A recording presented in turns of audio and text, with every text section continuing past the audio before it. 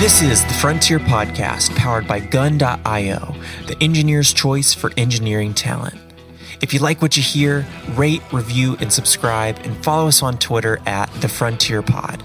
Oliver Friedman is the CTO and co-founder of Zigio, an API for video recording and playback that's essentially like Stripe or Twilio for video. The service abstracts all of the work for developers to allow apps and websites to take advantage of video streaming and capture. Legend Oliver chat about the engineering challenges he and his team overcame, both client-side and server-side, as they developed their solution. On the organizational, Oliver has made amazing use of a worldwide distributed team, largely sourced through online marketplaces. Oliver's tips for remote distributed team management provide excellent tactical guidance for work isolation and around-the-clock productivity. Hey, Oliver, man, thanks for joining us. Really cool to have you on. Thank you, Ledge. Glad to be on your podcast. Could you just give, a 2 or 3 minute background story of yourself and your work, so the audience can get to know you a little bit? Sure. So I'm originally from Germany. I grew up there and went to school there, studied computer science and mathematics, did a PhD in computer science, theory of computation. Did part of my studies then during my PhD time in New York. And after completing my PhD, I always tried to find an excuse to come back to New York City and kind of do my own thing. So I started then a company in New York City with an American co-founder called Zigio, and we do an API for video recording and playback primarily. So similar to, say, Twilio or SendGrid, we make it super simple to plug in a component, in this case, video recording and playback in the browser, as well as in mobile apps to enable any developer to use that, make it as easy as adding a button, basically. Oh, fantastic. So the point is then that, if I'm a developer, I cannot have to worry about if I want to build video recording in my app or, so I guess web or mobile or otherwise. Is that the point? That is the point. And there are a lot of details that you need to take care of if you're trying to build it yourself. So for instance, there are obviously different type of browsers and versions, and they all need to use different type of recording technologies and different type of streaming technologies. And you end up with different video formats that once you get them, you can't really play them back on any other device. They might be rotated, for instance.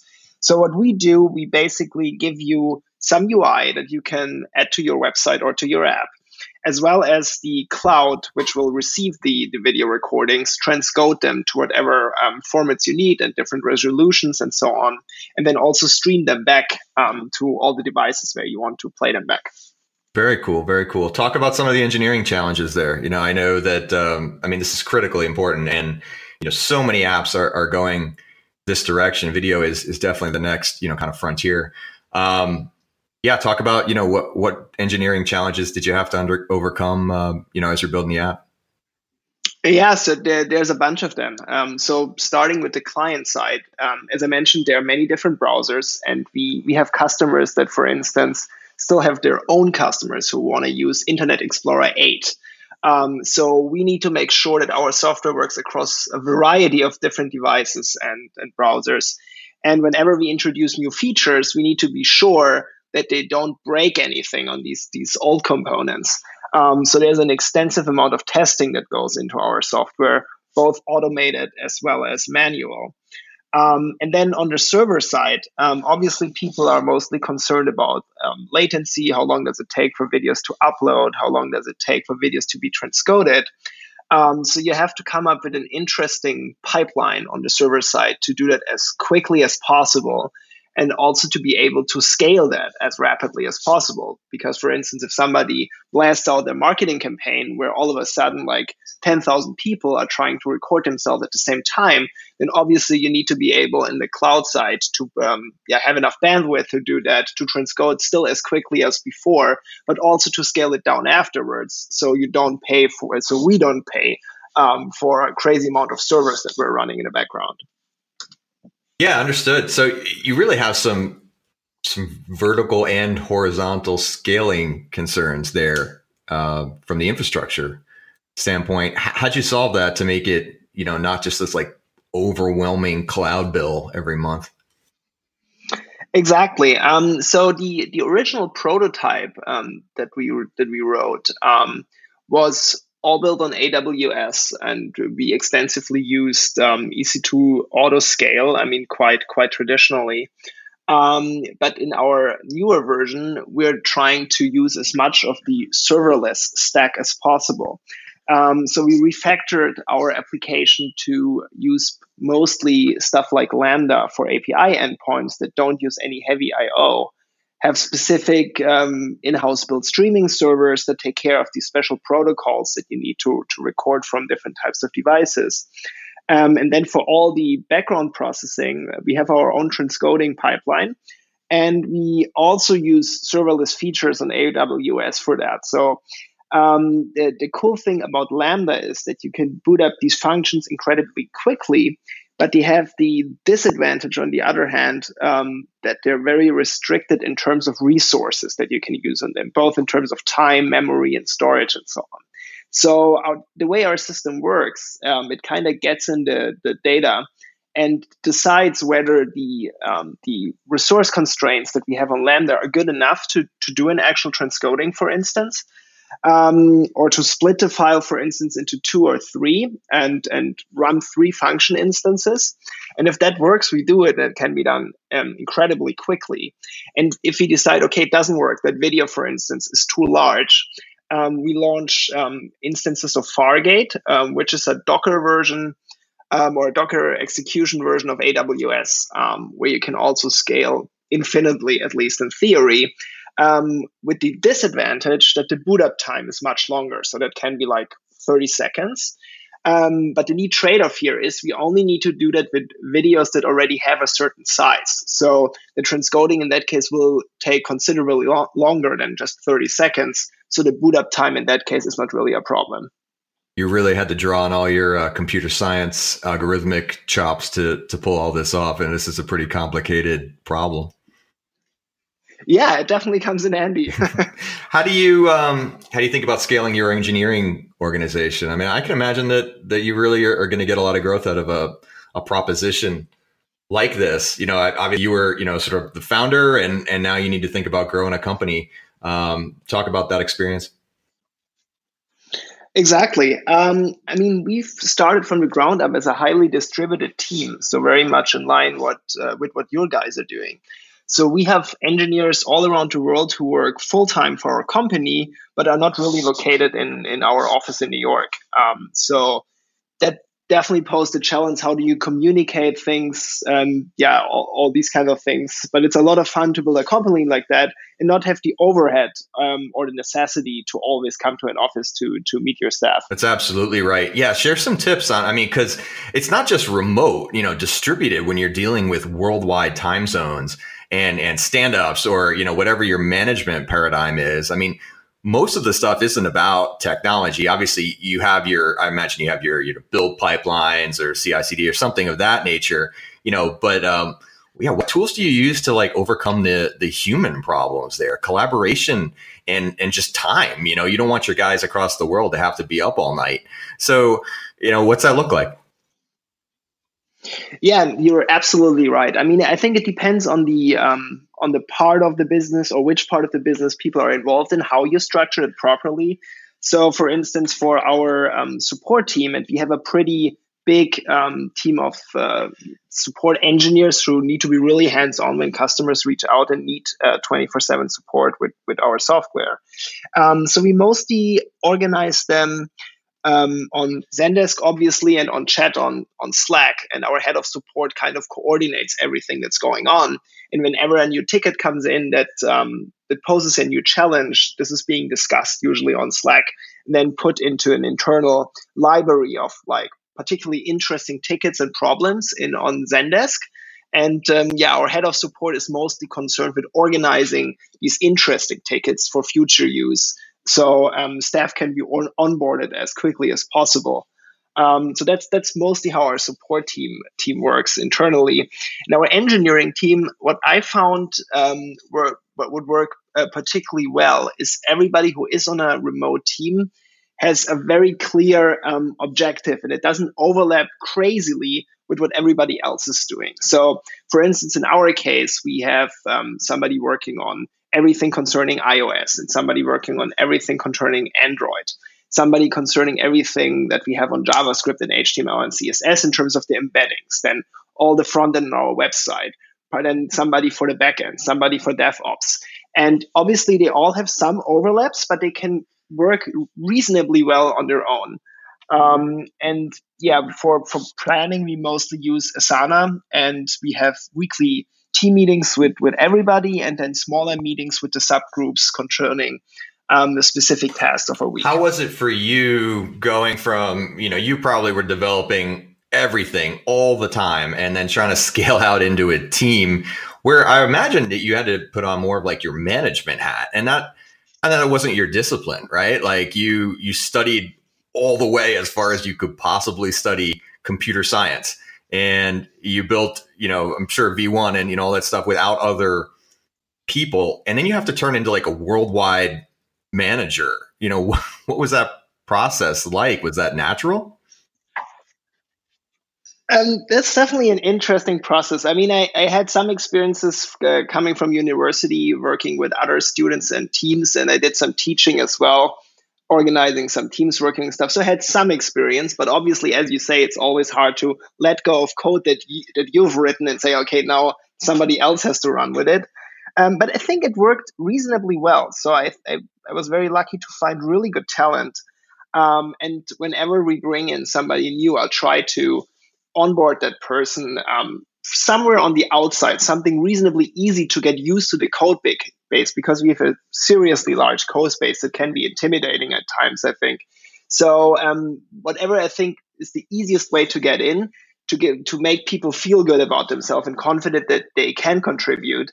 And then I basically try to find adjacent parts of the code to make people feel more and more at home. And at some point, they know most of the code. How did you go about finding worldwide talent? I mean, there's like, billions of people, right? And there's a lot of engineers out there. What sources did you use? And I mean, how do you find the people and make those connections such that over that distance, you can know that really they are that great and that you want to introduce them? Yeah, you're absolutely right. So we mostly used a platform called Upwork, if you heard of it, to find people. And it's really a lot of like going through resumes of people and then reaching out to, say, your top 10 for a particular position, like chatting a little bit with them and just checking some of the social skills, I'd say. How quickly do they respond, and do they use like way too many emojis, for instance? And then once that seems fine, I usually send them engineering challenges that I came up with, and that are not completely artificial, but pretty close to the code style that we have in our company and to the type of problems that we have. And then I just check how quickly can they solve it and how well it is solved. And it doesn't have to be solved completely. I also see it as a plus if the person reaches out and says, hey, can you clarify this? How do you really want this to be implemented? Because obviously I want people to ask questions and not just do it all by themselves and then come up with something that. Yeah, that and as we know about Upwork, right? I'm a big time player in our space, and your strategy is absolutely right there. And a lot of times I'll get queried, well, I could just use Upwork and I could go international and it's gonna be a lot cheaper than US based developers. But you totally hit the nail on the head there, is that you need to be willing to field dozens and dozens of people and have the wherewithal from your own skill set to be able to test them. And so really what you've set up there is a recruiting pipeline and a testing pipeline that's going to allow you to, sort of identify the diamonds in the rough. That's a great platform to do that. And I always tell people, is like, hey, if you're prepared to do that, you can exploit a lot of arbitrage in the labor market. But if you're not prepared to do that, understand that like the cost and the friction of, you're never going to get any work done because you don't have the skills to run that pipeline and test it that way. So like there's this important distinction on how to, apply your skills and how to apply your budget into your recruiting pipeline. If you can use a tool like that, That's a fantastic way to get economic benefit. But if you don't know how to do that, you're going to be in deep trouble. And I think that there's this misnomer that you can just go post your job online and, great, people will apply and you just pick one and everything will be, hunky dory. And it's not that way. So what were the trials and tribulations of that method? Like how many people failed out? Oh, most of them. I mean, I think particularly that people, once you post something, for instance, on Upwork, you will immediately get like some recommendations by the Upwork engine, I suppose, that say, oh, you should hire this person. And this is usually, you usually can't really use these people. You really have to dig through, I'd say like 100 people and then reach out to 10 of them. And then maybe one or two of the people that you reached out to are actually good. And as you know, with coding, once you hire somebody who is not a good coder or doesn't apply your standards, they actually make you do more work by like fixing everything, all the bugs that people introduce. So you need to be really careful in finding good people. And that 1 or 2% number is like an absolute universal truth, for people that want to build a great organization. I think with any talent is that somehow or another, you're either going to pay for the capacity to figure out how to find the 1 or 2%, like somebody else does it for you. And that's what we do. Or you're going to allocate the budget, time, and expertise from your side to do the filtering down to 1 or 2%. And I mean, that's just a universal truth. And so it's so cool to hear you say that and to have been successful with that.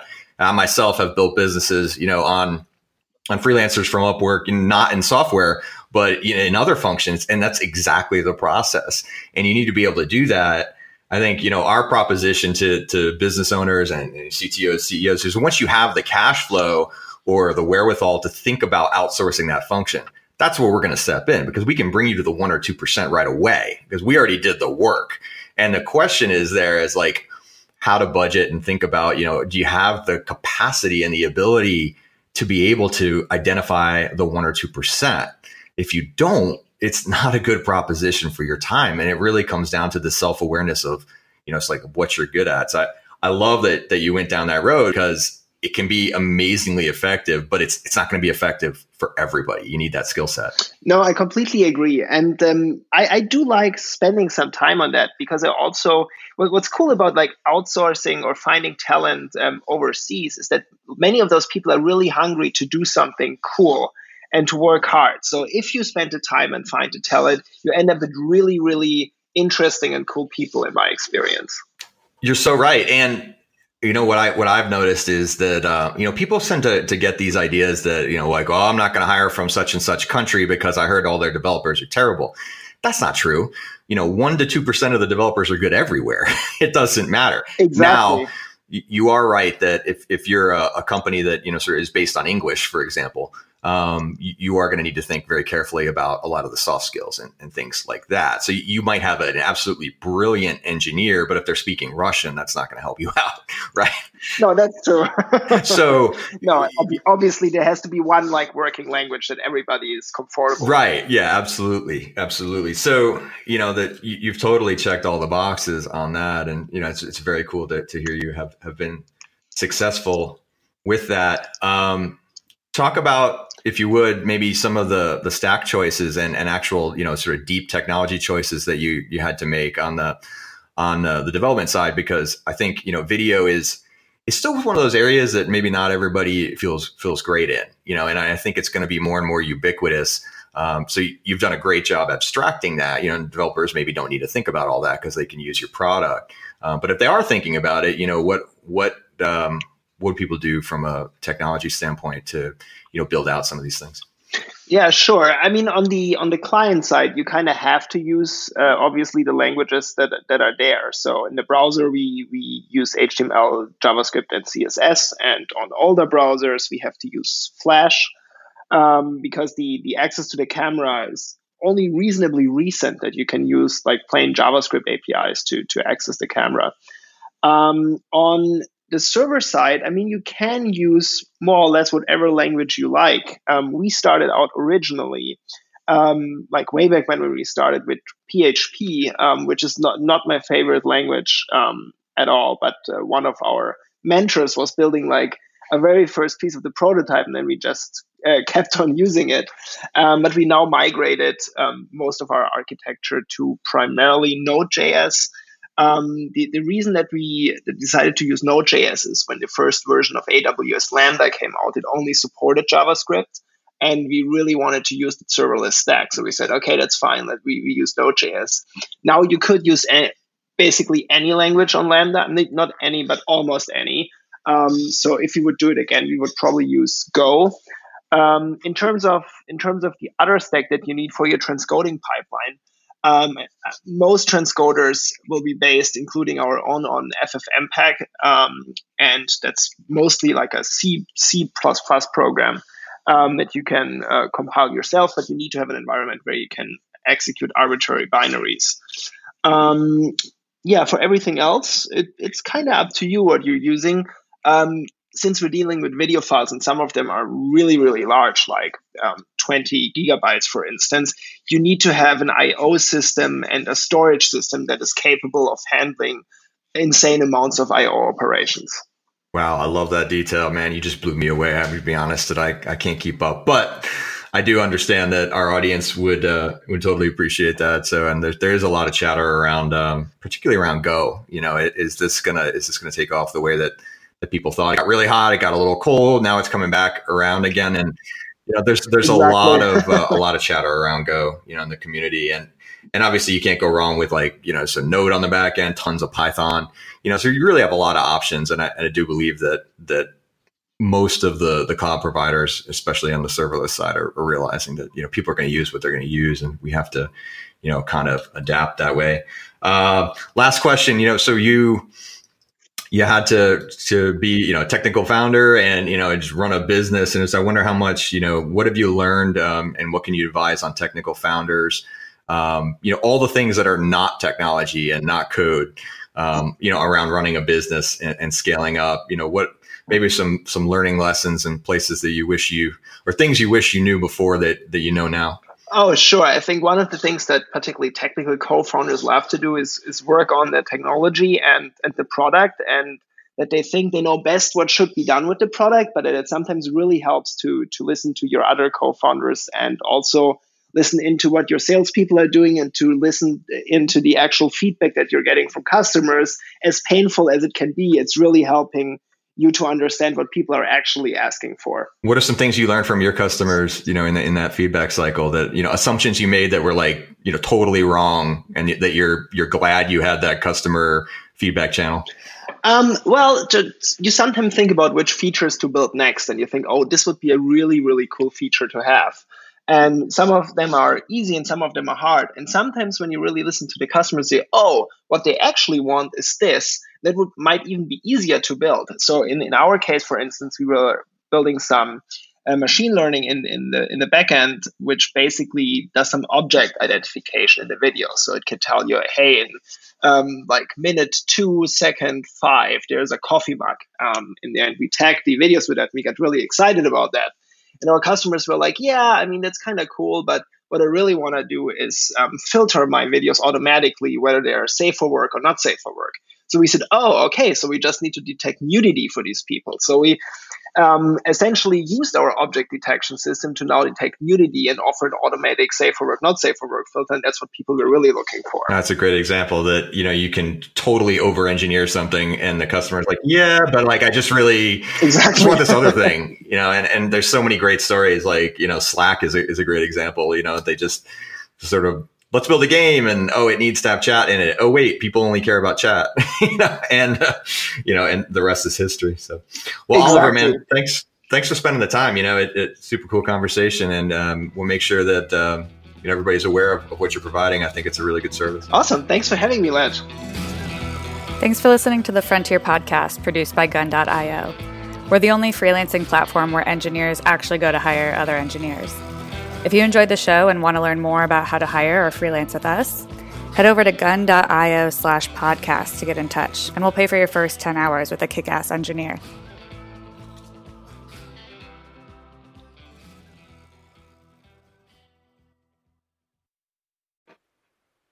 Thanks for listening to the Frontier Podcast, produced by Gun.io. We're the only freelancing platform where engineers actually go to hire other engineers. If you want to learn more about how to hire or freelance with us, head over to gun.io and get in touch. Let us know you heard the podcast and we'll pay for your first 10 hours with a kick-ass engineer.